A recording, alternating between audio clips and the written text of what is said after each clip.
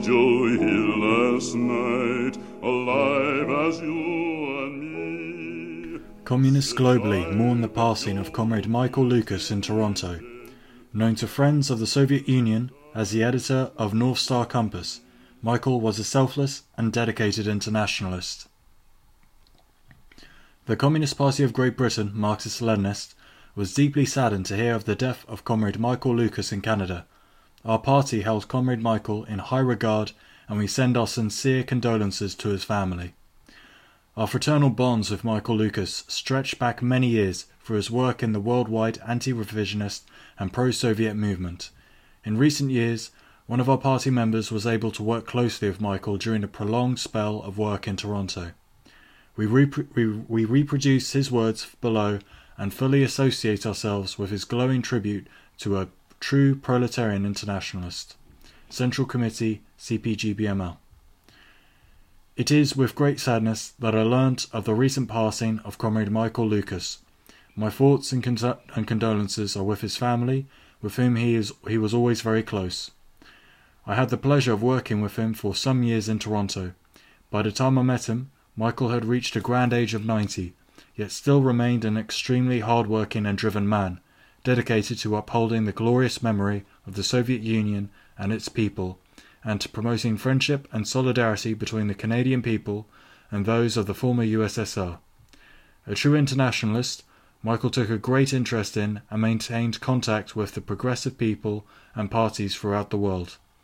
Michael was a leading member of the International Council for Friendship and Solidarity with the Soviet People, and was editor of its paper, the North Star Compass, throughout the 25 years that it was published. It was a source of great inspiration to see his selfless work in preparing and editing the magazine, a task he undertook almost single-handedly.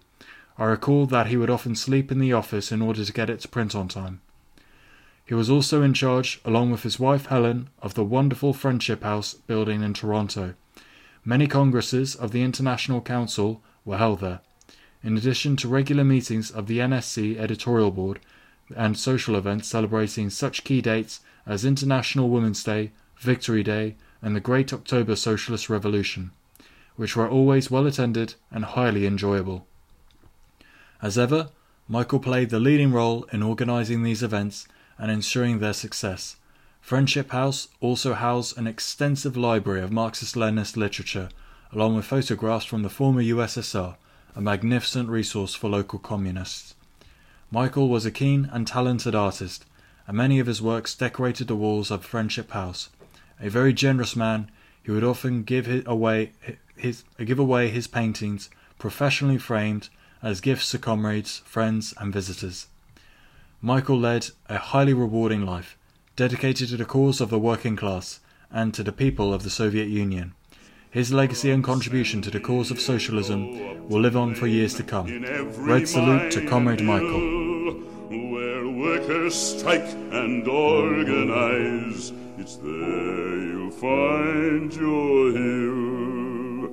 It's there you'll find your hero.